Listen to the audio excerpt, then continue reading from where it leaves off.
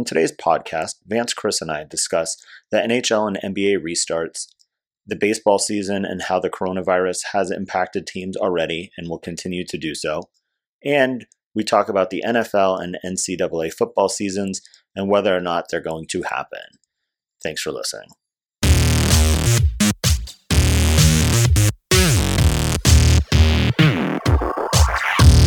All right, welcome back to another episode of the Unrecruited Podcast. Today we are going to talk about the different bubbles going on in professional sports and how they are interacting with one another or not with one another, and and how the coronavirus has played an impact in their respective leagues. So, I find it fascinating that each league has kind of done it a little bit different. And over the last couple of days, we've gotten some new news on what they're doing in the bubbles, and then some news coming out of baseball and football as well. And so I think right now the stuff that I'm loving the most is the stuff coming out of the NBA, and we'll call it the anti-Tinder rule or the anti-Insta model rule, where basically they're saying if girls are going to come into the bubble, they need to have a long-standing relationship with the players and not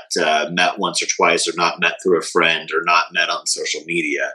And so that's just something I laugh at, because some of these guys, like, they're looking for booty, and at this point they're kind of struck out, and they get an opportunity to bring people in, and they have nobody. So to me that's one of the funniest things right now. And then I think each player that makes the playoffs gets one ticket plus a child pass, or I won't call it a child pass, but I think they have to be under 48 inches or 40 inches or something like that. So it's basically the same like a small child and then an adult. And I think the best thing that I saw was Luka Doncic sent a tweet to JJ Barea after, with Woj's tweet about that, and he's like, "Hey, you okay?" So I think the players are having fun with it, but it's different, and I guess they're having to get used to it. Tell me more about this Tinder rule. I'm not familiar with it yet. They have to know the woman. It can't be a one night stand or a fling or something like that. You mean you're not on Tinder looking for your wife? No, sure. That's not the purpose of Tinder. It's my understanding that it's meant for traveling people. Traveling, it's a loose term. That's the best I've ever heard that put, I guess. But the bubble has had, I think NBA has been pretty good. I don't think they have any cases. I know hockey hasn't reported any cases in a while. And so to me, I think the bubble works. I mean, obviously baseball does not have that same luck. So clearly they've done something right, and isolating the players and putting it into a specific city or multiple cities in hockey's case. And the basketball tournament was fun to watch. It was definitely different than the normal regular season. It's a little more intense, in action, and they're giving awards for the bubble and all that kind of stuff. And they created these little mini tournaments within the game, and they got a play-in game in the West now that 9's got to play 8, and if 8 wins, they're in as the number 8 seed, which is Portland right now, and if number 9 wins, then they got to play an elimination game. So it's something a little bit different, and I think it I don't know, from a fan's perspective, I think it's cool, it's different. Well, I know Vance isn't watching any basketball, but I have been enjoying the basketball. It has been really, like you said, competitive for the most part. Even seems like teams have something to play for, not just sitting there like the first month of the season. You're kind of just going through the motions. It's like, wow, this could really be something. And I think there's a lot. Obviously, it comes down to money, but I think there's a lot to shortening seasons in NBA and baseball too. We'll see how it goes with that schedule, but shortening the season really does provide games that are more impactful and more meaningful and sense of urgency. So I think that's been enjoyable, at least the way I've been viewing it. And the NBA bubble has worked. It's pretty impressive. It seems like they're doing pretty well and keeping people related, like you said, unlike baseball, which you're getting breakouts. And although it's still just individually amongst teams, I mean, once one person gets it, I think it's going to pass through. Yeah, game over. But I mean, like basketball, like it's been great, and they've kind of made a mini tournament within the tournament. I love what hockey did, and the hockey had I think it was the bottom 12 seeds kind of play best of 5 series, and the top 4 seeds were pretty much guaranteed, and they just played a round robin to see what the seeding would be. And those series were super competitive, and now that they're in I'll call it the first round or the second round, whatever you want to call it, but the normal, where you got 8 seeds, these games are good, and these guys won it, and it's cool to see them all kind of play back to back in the same venue too. So it's and hockey's had fun with no fans, on the the Megatron or the billboards after the game, they're saying, hey, safe travels from your couch to the bedroom or whatever. They're just enjoying it, and so it's funny to watch that. But kudos to both the NHL and the NBA for making it fun and exciting after, a 3-4 month layoff, whatever it ended up being. And, we'll see what happens. But, obviously this is going to eat into the, 2020-2021 season, since they only start September, October, and, most of these are going to wrap up in September. So, it'll be interesting to see what these sports look like in the upcoming years. So they're not just going to run it back? No, I don't think they can. There's got to be something with the collective bargaining that. Yeah, there's got to be an off season. Yeah. What if you made multiple seasons? Like instead of split the seasons into 2. So you call this like season A, and then there's season B. Mm-hmm. Actually, it's another short season. The Mexican Pacific League, the baseball league, did that. The past couple of years, I think they had like almost like a first half championship and second half championship, but you win and then there's a tournament on both ends and at the end. No, I think I like what all the leagues are doing. Honestly, they're trying to make it fun and create fan engagement. Even if you look at baseball, and while some teams have been shut down for a week or 2 weeks, in the case of the Cardinals, it's cool. Being a fan of a team in the West. They're only playing those, opponents in your West division and then your interleague. So it's like all the teams that you have those rivalries with, or the in-state rivalries or something. It's great to see those, and I think they're a little more competitive. And the guys know that there's only 60 games. There's no room for error. And I know we talked about it, at the beginning, which teams could, catch fire and upset a favorite in the division or whatever. And you're kind of seeing that right now with some of these younger teams are here to play. You look at the Marlins. And while they got, a case of coronavirus and shut down for a week, they're competitive. These guys are hungry. They want to play. Vance's Reds are looking good and playing well, minus today. The Padres. I noticed the A's are way out in front in the West. Yeah, that's pretty. That's a big lead early on, or in a season that's not that long. It's because we got the whistleblower, a little advantage. But yeah, it's cool what they're doing, and we'll see what the playoffs look like. But I think these guys are hungry, and while there have been some injuries and people just disappearing or not wanting to play, what's interesting to me is Nick Markakis coming back. He opted out before, and then all of a sudden he just made his return. 10, 15 games in.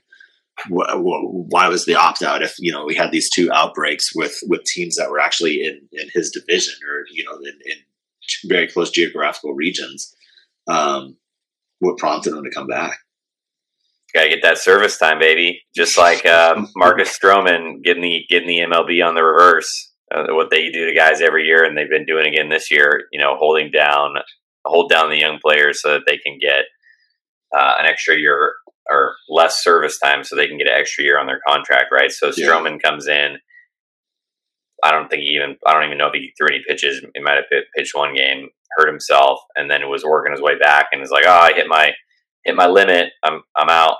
Hit my limit for the minimum required games. I can get my service time and I'm out. That's funny. So now he's a free agent, right? Because he hit his minimum. So that was pretty interesting. It wasn't even something I thought I would I didn't even know they had a minimum for that, but I wasn't sure that we'd see that. But that's really the reverse, and teams can't be mad about that because they're doing it again. You know, the Angels just happened to call up Joe Adell. What was he, smashing in the minors or something? Yeah. You know, all these young guys getting called up like they were killing the minors, and obviously they're not playing at all. Well, he's giving up home runs in the outfield. That's a pretty unique stat. Yeah, so is that what they? So what is the? Did they modify the rule this year, or is it just? No, it's still prorated service time. So they're just saving the few games or whatever. 2.7. Yeah, so that's why they're up so early in the season, because usually it's right. Usually like 10 games equals 30 or whatever. Yeah, pretty 40, much. Whatever. Right, 2.7 multiplier. Yeah, so 10 games here, like you feel like the season just started, and you're like, oh, they're calling a guy up, but that's an extra year of service time if they don't hit that Super 2 number, which is why you do it. If someone's up from day one, they're in a full year of service time. The next year, they're going to get a full year. They end up being that Super 2. So they're going to arbitration a year earlier. It's interesting. And they're free agent a year earlier as a result. So, Chris, you're right. I haven't been watching basketball. I know I haven't seen a single game, but I have heard that my Phoenix Suns out here are doing pretty well. Yeah, they haven't lost in the bubble. 8-0. Yeah. Booker, now they're 8-0? Booker is on fire. They played today. They won. Book's MVP, right? Yeah, he has to be the bubble MVP by far. Yeah, I think so. Dame Lillard's been freaking phenomenal too, but I think Booker gets it. So, yeah, it's fascinating. Guys, so you pull Book away from the tender, and Dominic Kendall's there. Oh, Kendall's in it. She's been traveling with him and stuff. So what was that whole thing with their whole, like, wasn't there like an Instagram or Facebook thing going on? Like, what was that whole? That was before the bubble. I think they were. Yeah. Got it. On a trip or something. Yeah, they took a road trip from LA to Phoenix. Got it. Explore the canyons. So they've been dating? I didn't even know that. So she's in the bubble? I don't think she's in the bubble, but back and forth. Yeah. So Kendall's allowed to go out and then come back and bring in all the Corona, or what? I don't know. Yeah, how does that work? I don't know how it works. Maybe she's not in the bubble, but she helped them get there. So it's only been 2 weeks. So once they're in, are they in? Or yeah. Well, I mean, look at Lou Will, right? Lou Will got excused for a funeral and went to a strip club get chicken wings to go, and got chastised for it. So yeah, they're allowed to leave, but then they have to kind of quarantine before they come back in. And when you leave, you come back and you have a short quarantine, have a couple of negative tests. So they do have a protocol in place, which is fair. There's been a few guys who have left for different reasons, personal reasons, and then they come back and they just have to wait it out. So I think they're doing that pretty well and handling it pretty well. Is there a gap between the end of the bubble season and the postseason? Like, can they leave and come back, or are they just going to? It's going to roll. It's going straight. I think the season ends on Friday or Saturday, and they're basically going at it right after. No time to spare. Time's money. But yeah, it's so I think basketball and hockey got it right with the bubbles.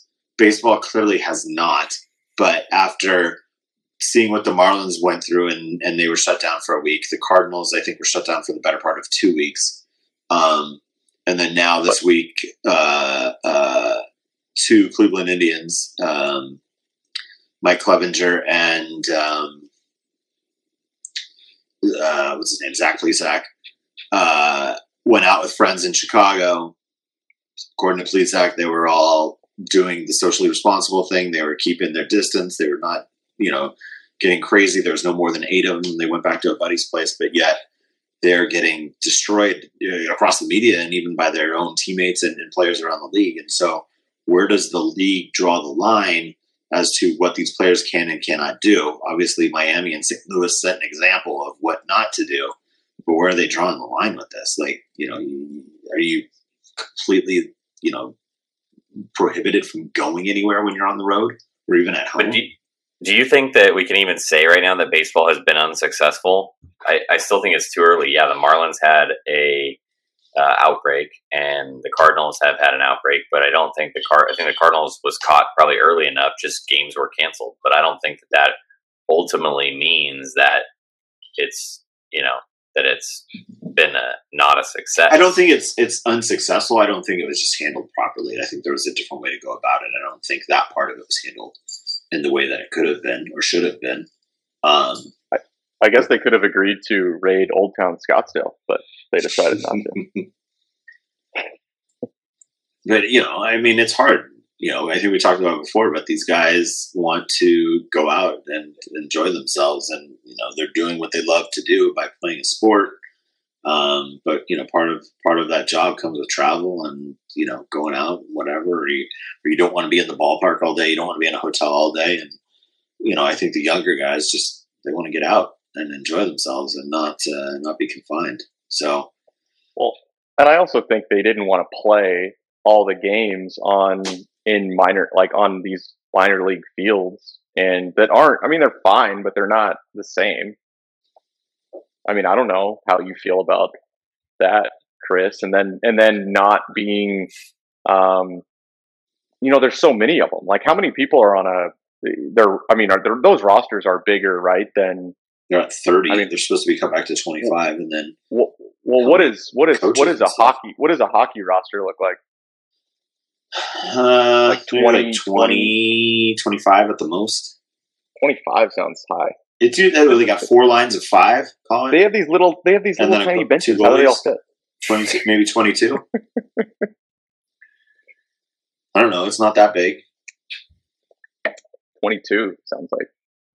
The MLB rosters started at 30. They lowered them to 28, and I think they're going to keep them at 28, which is interesting. But yeah, there's just a lot of people, and then they also have 3 people that are, I guess, traveling on the taxi squad with the team. Yeah, because they're trying to keep that separate from the training locales. So they got like 45 people or so, like when coaches and staff, and I think it's bigger than that. More than that, I would say like 50 to probably 50 to. I don't. Although I think some of the like broadcasters are actually broadcasting remotely on some of these games. Yeah, they're staying home. I know Blummer's staying home. But I know like Oral and Dodger guys are with them. They're not at home, so yeah, I don't know. I also heard that umpires are traveling with the players, which is pretty interesting. Yeah, you gotta walk back to the bathroom on the flight and hey man, did you see? Watch some video of that call you made tonight? That was terrible. Which manager got tossed? Was it the Pirates manager that got tossed? And he ran over and he put his mask on, and 2 were standing. I don't know. They weren't standing 6 feet apart, but maybe like 2 feet apart, trying to yell at each other with masks on. It's pretty funny. Like, come on. I mean, not everybody can be Ramon Laureano and charge an entire fucking bench, but that was a good plan. He had a good plan. Yeah. Well, you got 6 games for that? Charging a bench. It got reduced. Didn't it get or some shit? One thing that I saw was I was watching a game the other day, and there was an umpire that I had recognized who was not very good at the time, and somehow is in the big leagues. I believe it's Ramon, but it seemed like he couldn't see over his mask, over like the COVID mask, and the guys were kind of calling him on it, like, "Hey man, like what? That's not even. You just called that one down. This one's over to the side." I mean, it was a pretty brutal zone, and you just kind of sitting looking around like, I don't know what I'm supposed to do here. But it's like you're gonna get on the plane with that guy and bring up some pictures and video, which is like rule number 1 is you can't ever be referencing pictures and video. But I know the guy nowadays with technology, I'd be bringing my phone down the aisle on big screen with the picture of the strike zone. Here's the box. Outside of the box. See this box? This is the strike zone. Here, we'll even do the 3D angle. You want the whole slice here. But like when you're wearing a mask and you look down, you kind of does. You can't see it. Yeah. Like blur your vision a little bit. So I don't know if that is an excuse or anything, but it was interesting. And Angel Sanchez had a bad game calling. I think that's one bad game. Well, I mean, but he literally just got like blasted for whatever. I think that's the career. I think it's just a bad career at this point. Yeah, good nuance. If I know the name, you mean Angel Hernandez, by the way? Yeah, Angel Hernandez. Angel Sanchez was that short pitcher that we grew up with. yeah, he's a guy that we all played against, right? Yeah, if you know that's true. If you know the umpire's name, you know that he's wrong. Not very good. Yeah. I might know a few names of guys that are okay, but like, yeah, if you know his name in your life, that's bad. Like a good umpire, you don't know his name. Right. Yeah. Yeah, Angel Hernandez is pretty poor. and he accuses, he makes claims that they're discriminating against him. No, call a good game and don't worry about it. Do your job, right? The Belichick method. Do your job. Yeah, do your job, and everything else will take care of itself, right? Yeah.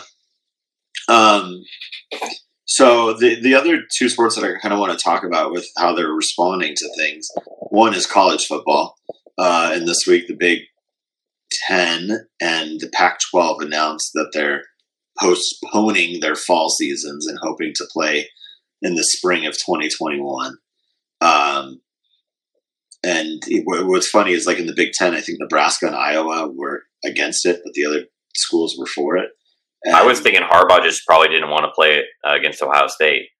Did you hear what happened on their conference call with him? No, and what's the guy's Ryan Day? Yeah.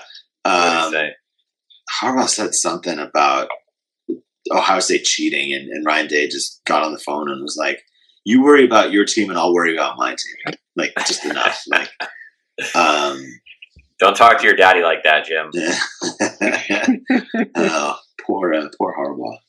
But yeah, so college football, do they play? It's like, I think when coronavirus first hit, like, I think Clemson came out and they had like 21 football players already get hit with it. And so, what do these programs do? I think, the Big 12, the SEC, I think those schools want to play.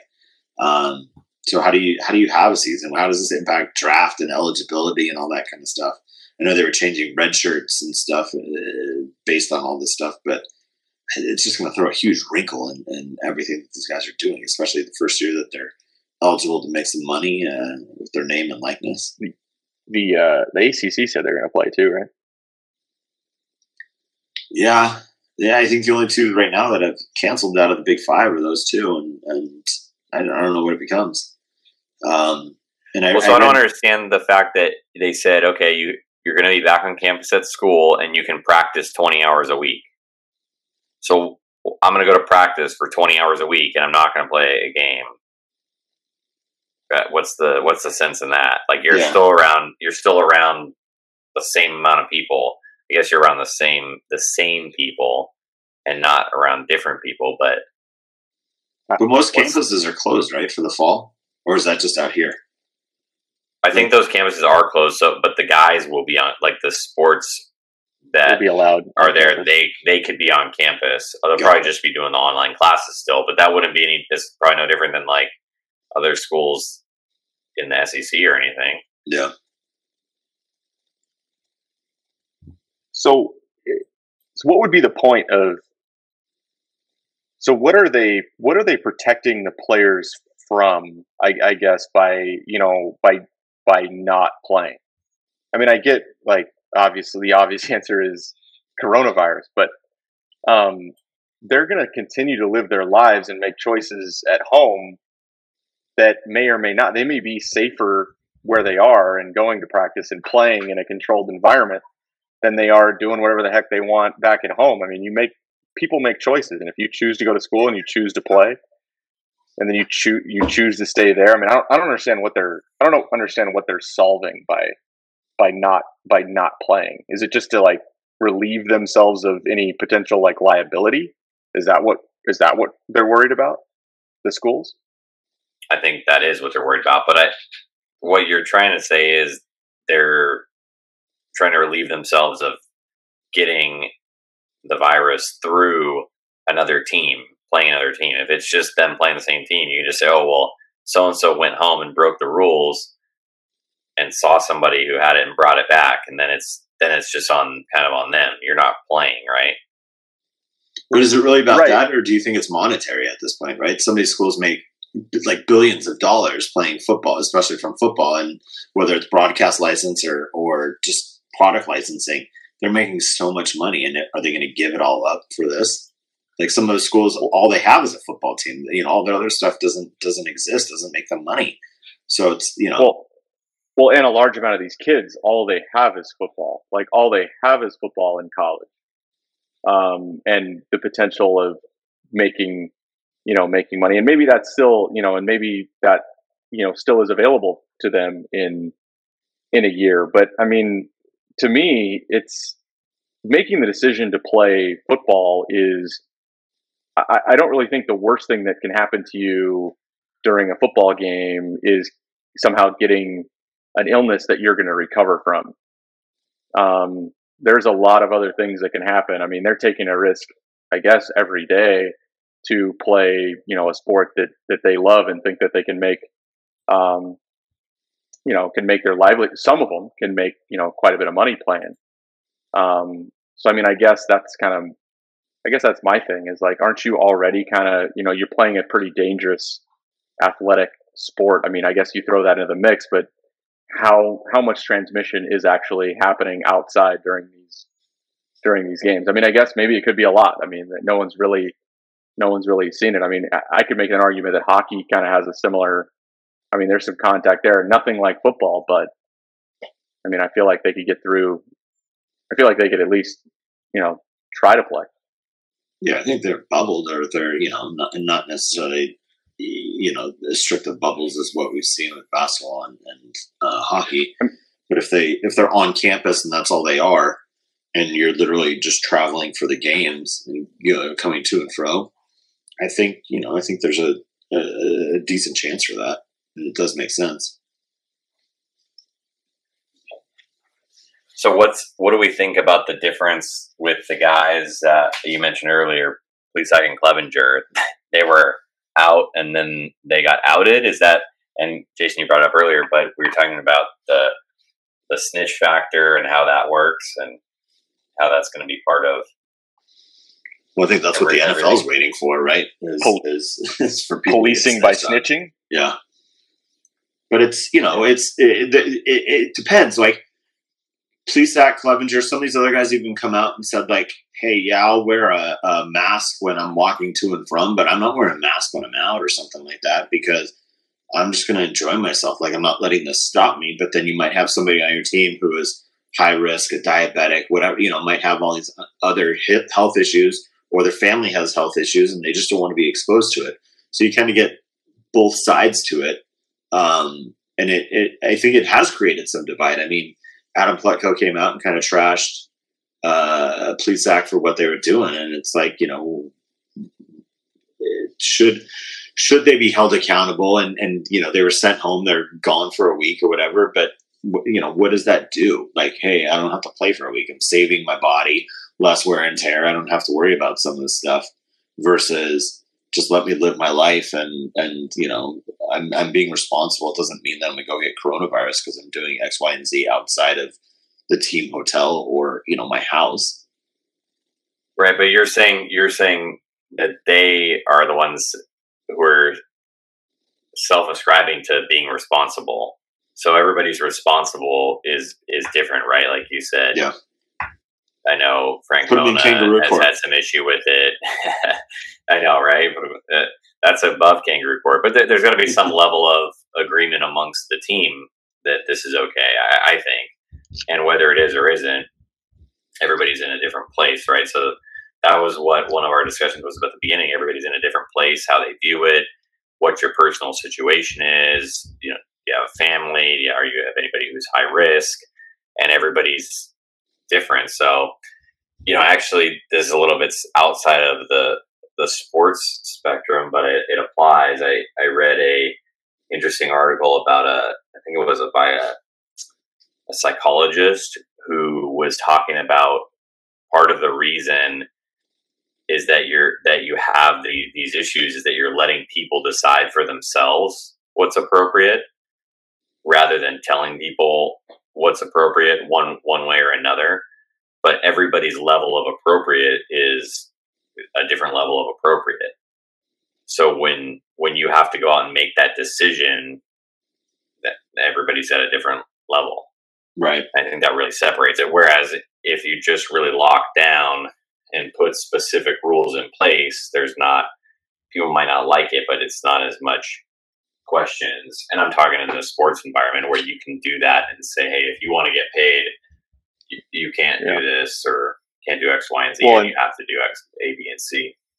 And that's assuming that the rules are in line with like the most strict viewpoint as well. Like if you came out with pretty lax rule, like you're still going to have people that don't think that's enough, right? So you've got, in that circumstance, by that psychologist, you're going to have to take a pretty hard line and draw some pretty, like, not to the complete max, but you're going to have the majority needs to agree that is strict enough. Correct? Yeah, but where are they?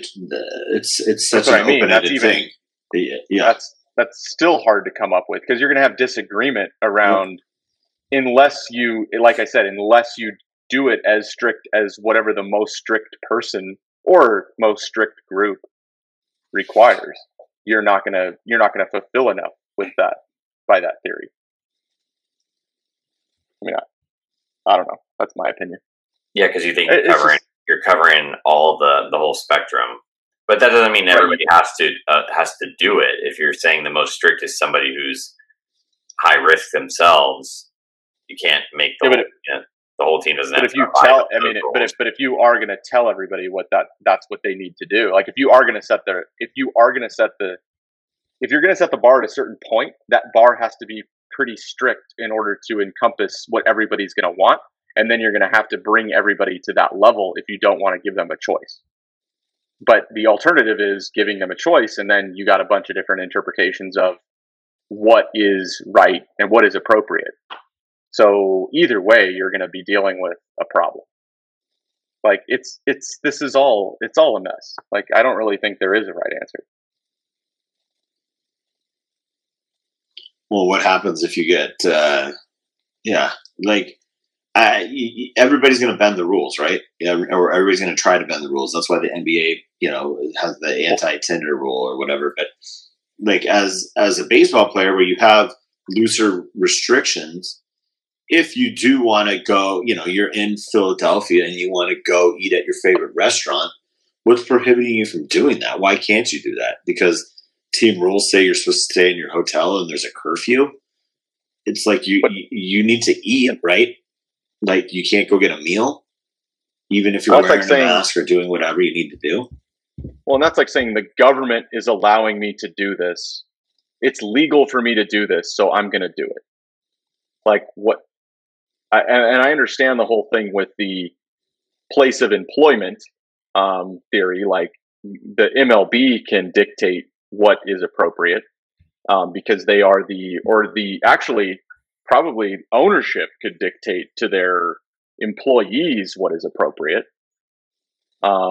team by team, theoretically. I mean, to an extent, because it's going to be governed by the collective bargaining agreement. Right, just like my organization that I work for could come up with a very strict protocol for what we expect from our employees that differs from what is approved by local or the federal government. But that doesn't mean what they're doing is illegal. It just means we could fire them. And it's all kind of up for interpretation, no matter how you look at it, because then you got to follow through.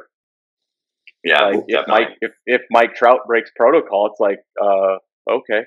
Well, the Seahawks did that today, right? They cut their cornerback because he dressed a female up as a potential team employee, and they caught him on video, and he was released shortly thereafter. But what lengths are people going to go to do this? What if Russ did that? Did they cut him? Is it a double standard? I don't know. 100%. It's double standard.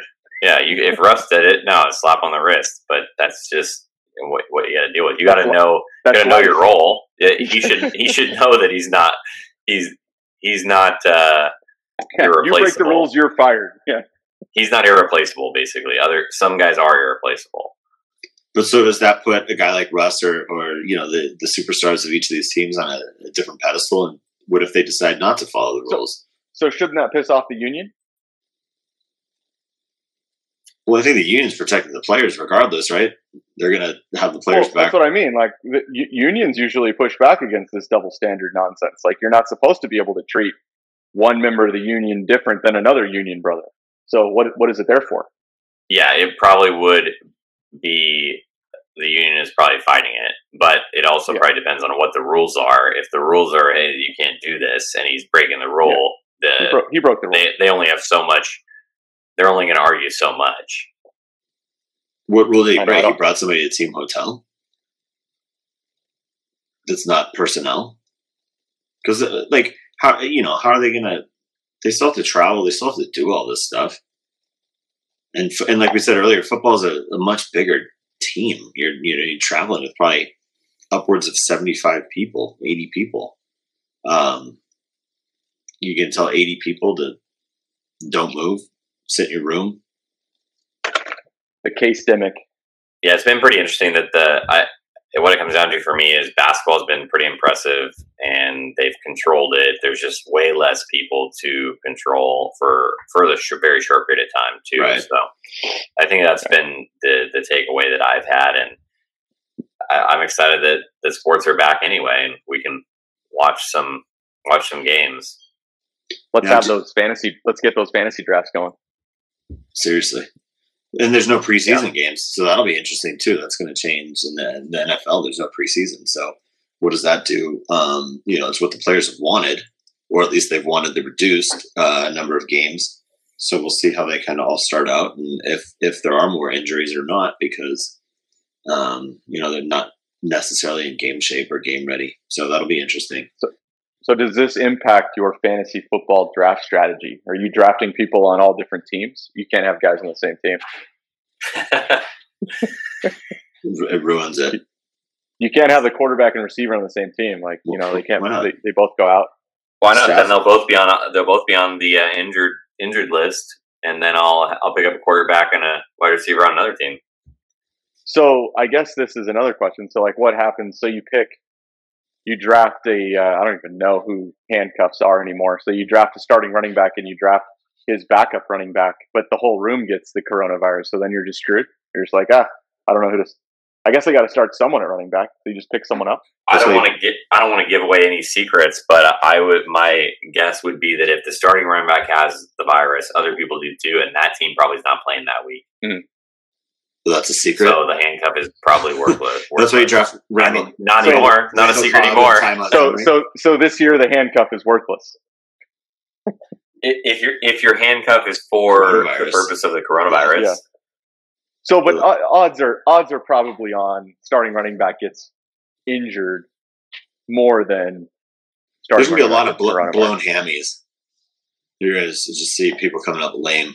I think that's. Yeah, that's a good point, and more injuries. So there's odds. So maybe that puts you more towards a handcuff.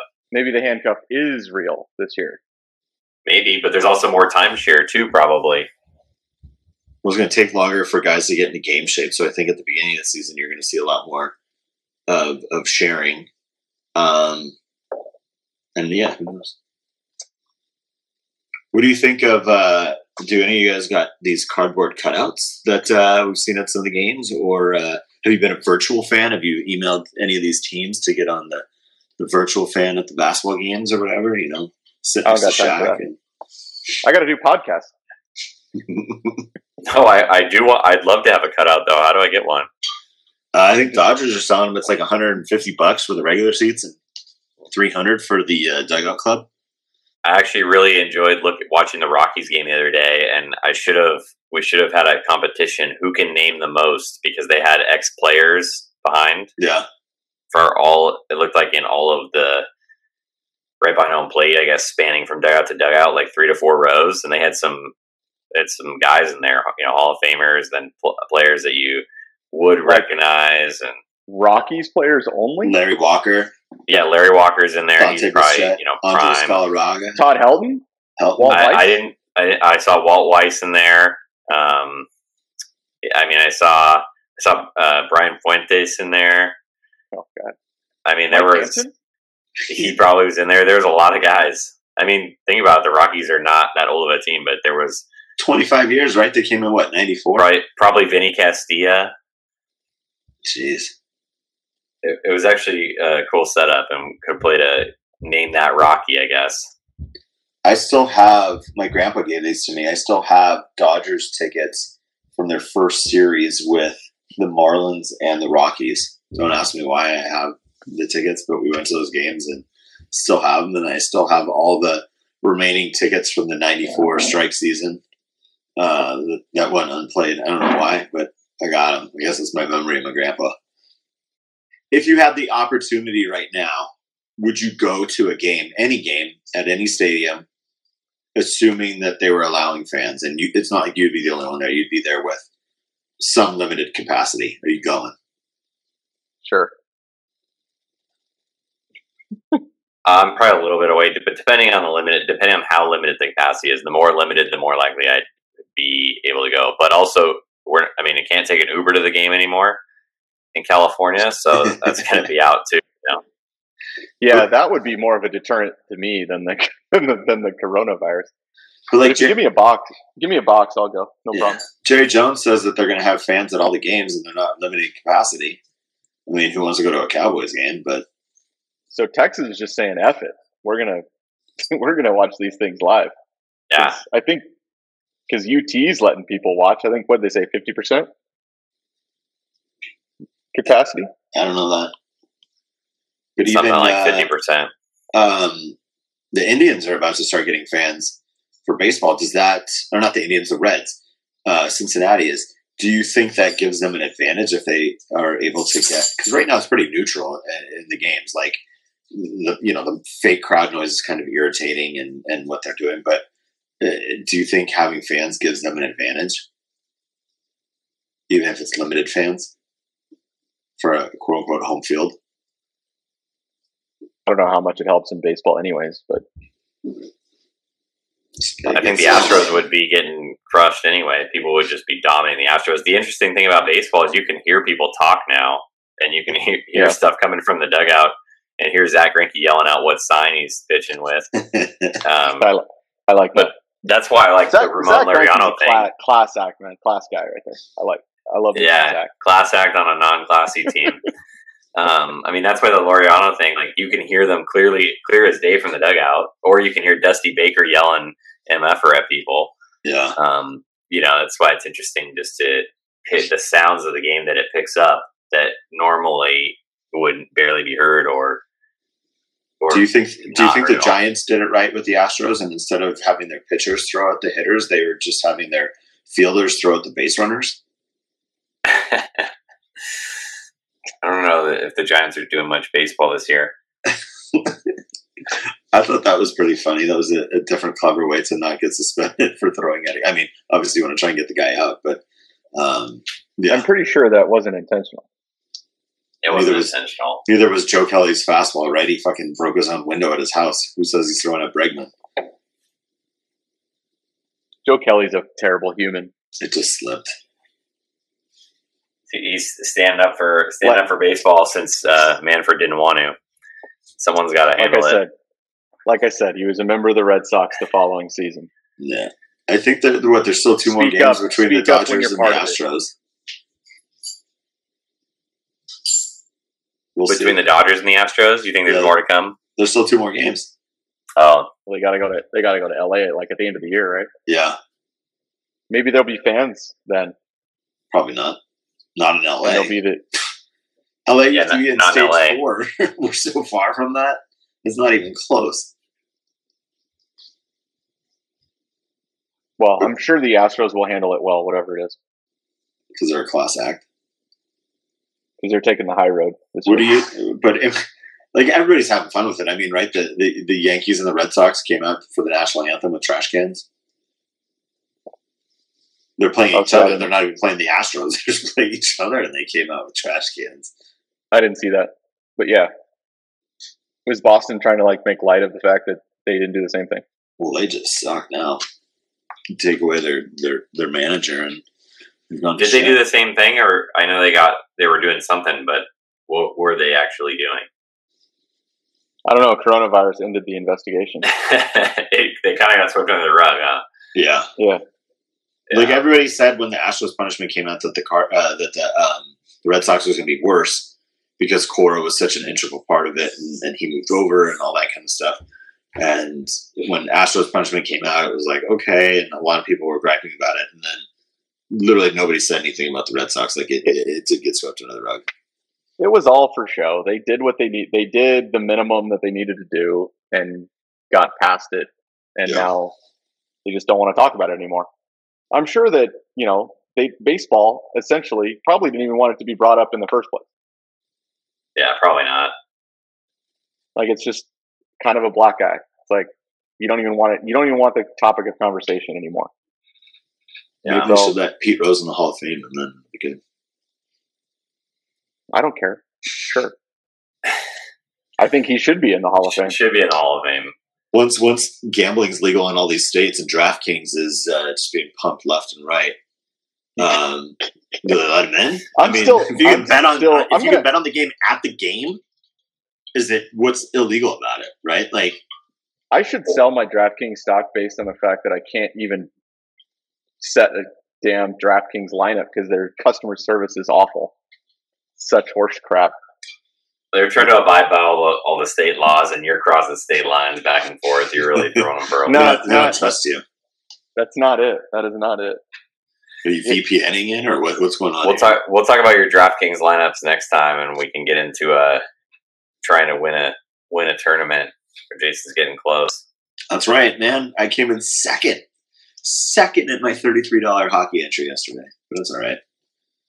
Cost me $500. Man. One goal difference. My goalie gave up one bullshit extra goal. That was the difference. If you guys subscribe, you can get Jason's tips. We'll start every podcast. We will start every podcast out. Hey, get some subscribers. Jason's tips. Who do you need? The hockey. And my hockey lineups are en fuego. Can't do anything else. The niche lineups Jason's got for you. Small slate hockey. Small slate hockey, and we can talk golf. Not major golf, but just regular golf. Get our 6 guys in there. We can talk golf. I can give you plenty of insight to golf and set you a losing all lineup. right, we can get a golf lineup in next. The golf's a good one because you don't have to be right on prime time. Like Jason's going to have for short slate hockey, you got to tune in right at the right time. Golf, we can at least talk about on a Tuesday for the Thursday start. Yeah. So my golf pick for this week, which what the hell is today? Tuesday? I don't even know. Today's I don't even know. Today's Thursday. I don't even know how he. I don't know how he did. Maybe I don't want to say it. So no, you gotta tell us. My guy this week was. Why don't you tell me before you look it up and pick the first guy on the leaderboard?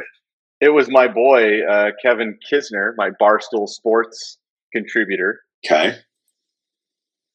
Deion Sanders. Kiz, For the Foreplay Pod.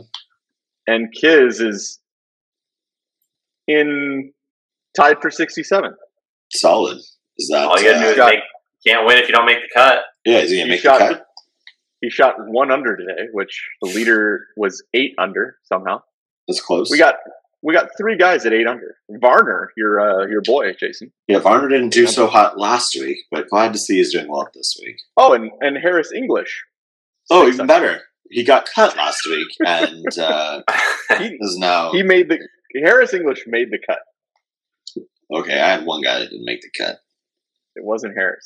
I should have picked Harris this week. That was a mistake. I haven't picked him yet. That would have been a better pick. I got caught up in the Barstool Sports thing with Kiz.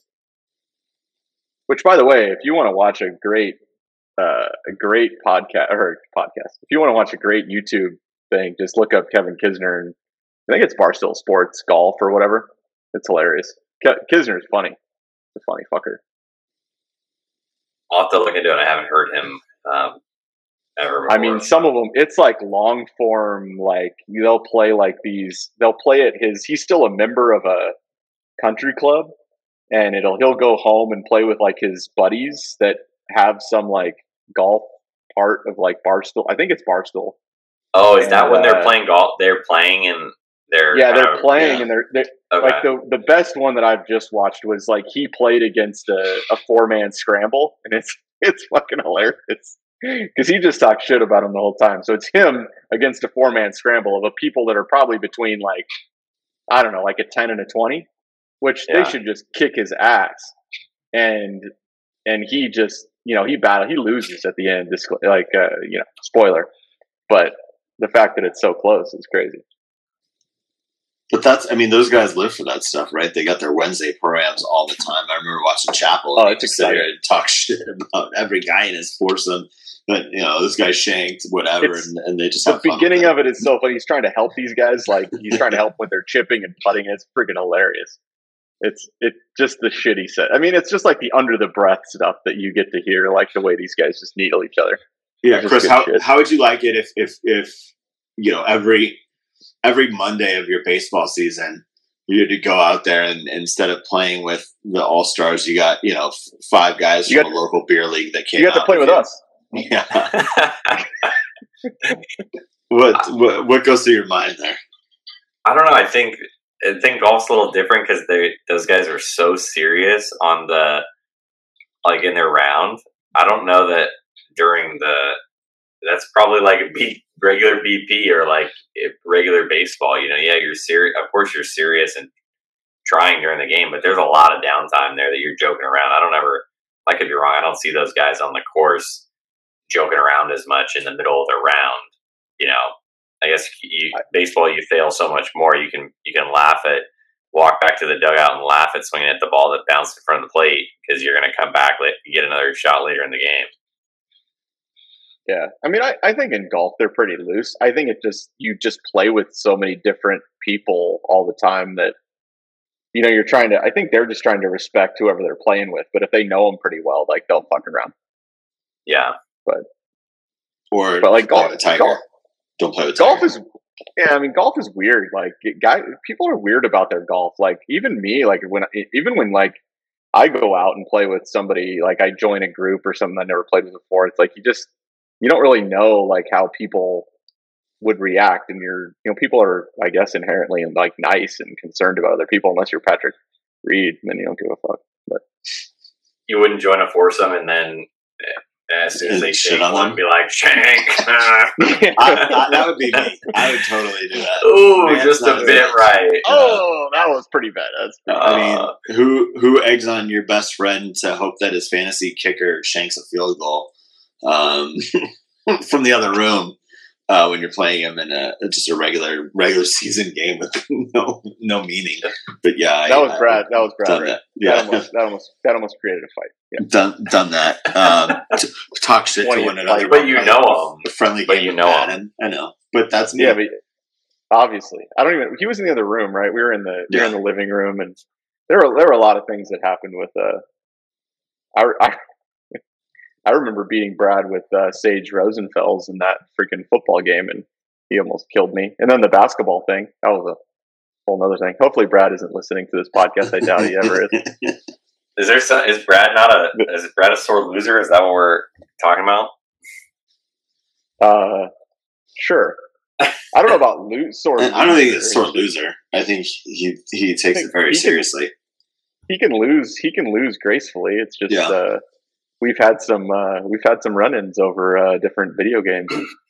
The It's All Over night was competitive. The It's All Over night was a rough one with what was that, NBA Live, like 2000 or probably 1998.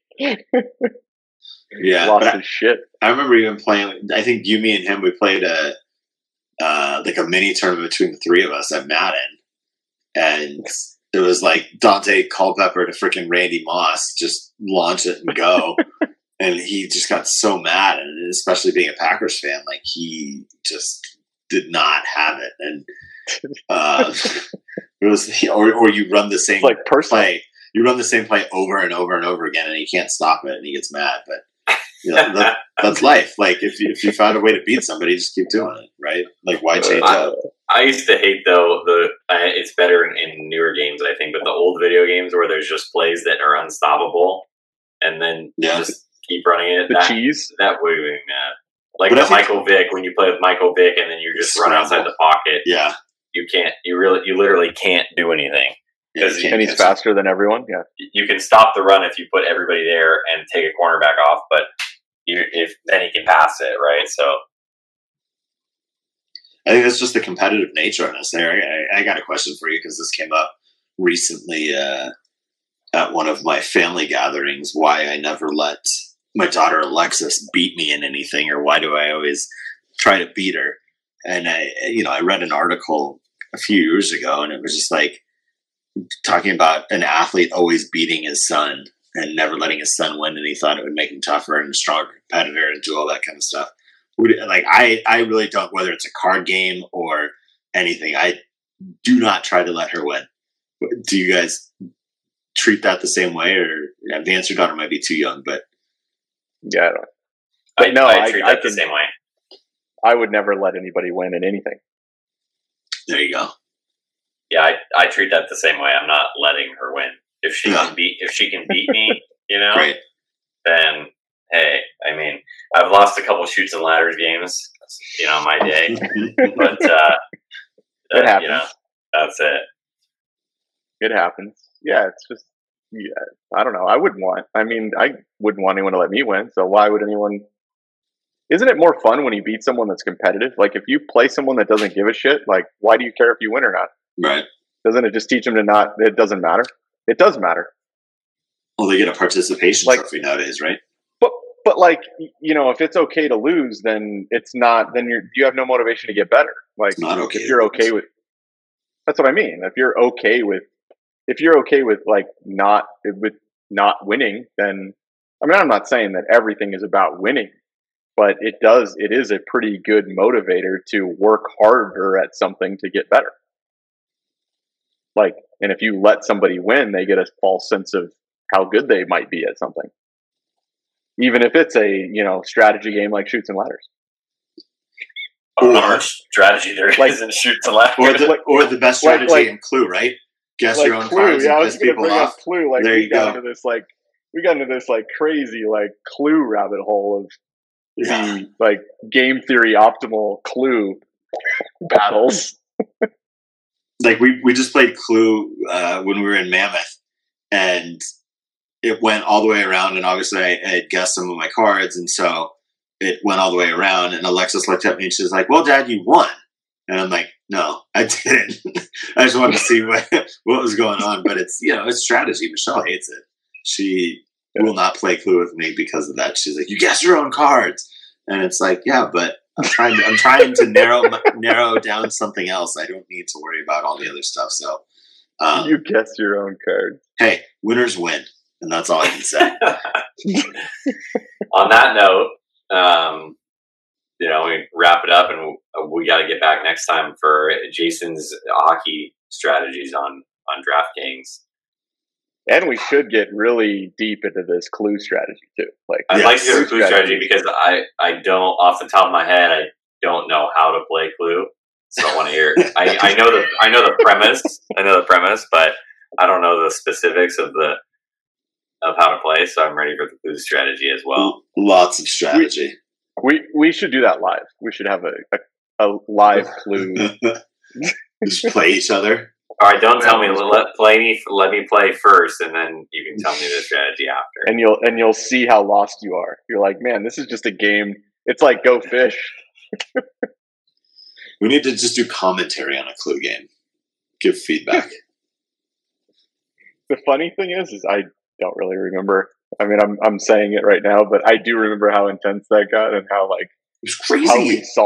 How we solved Clue way faster than I ever remember doing it when I was a kid. Yeah. Yeah. It used to go on forever as a kid. Because, even watching Alexis play, she didn't know. She picked up on verbal stuff. She didn't write anything down. So it was once she saw, repeats and stuff like that, she started to narrow it down. She actually won one of the games. But it's also like when you're playing with 5 or 6 people, it's about timing where you are when something breaks. Yeah. So, all right, that's it. It's Unrecruited. We're out. Peace.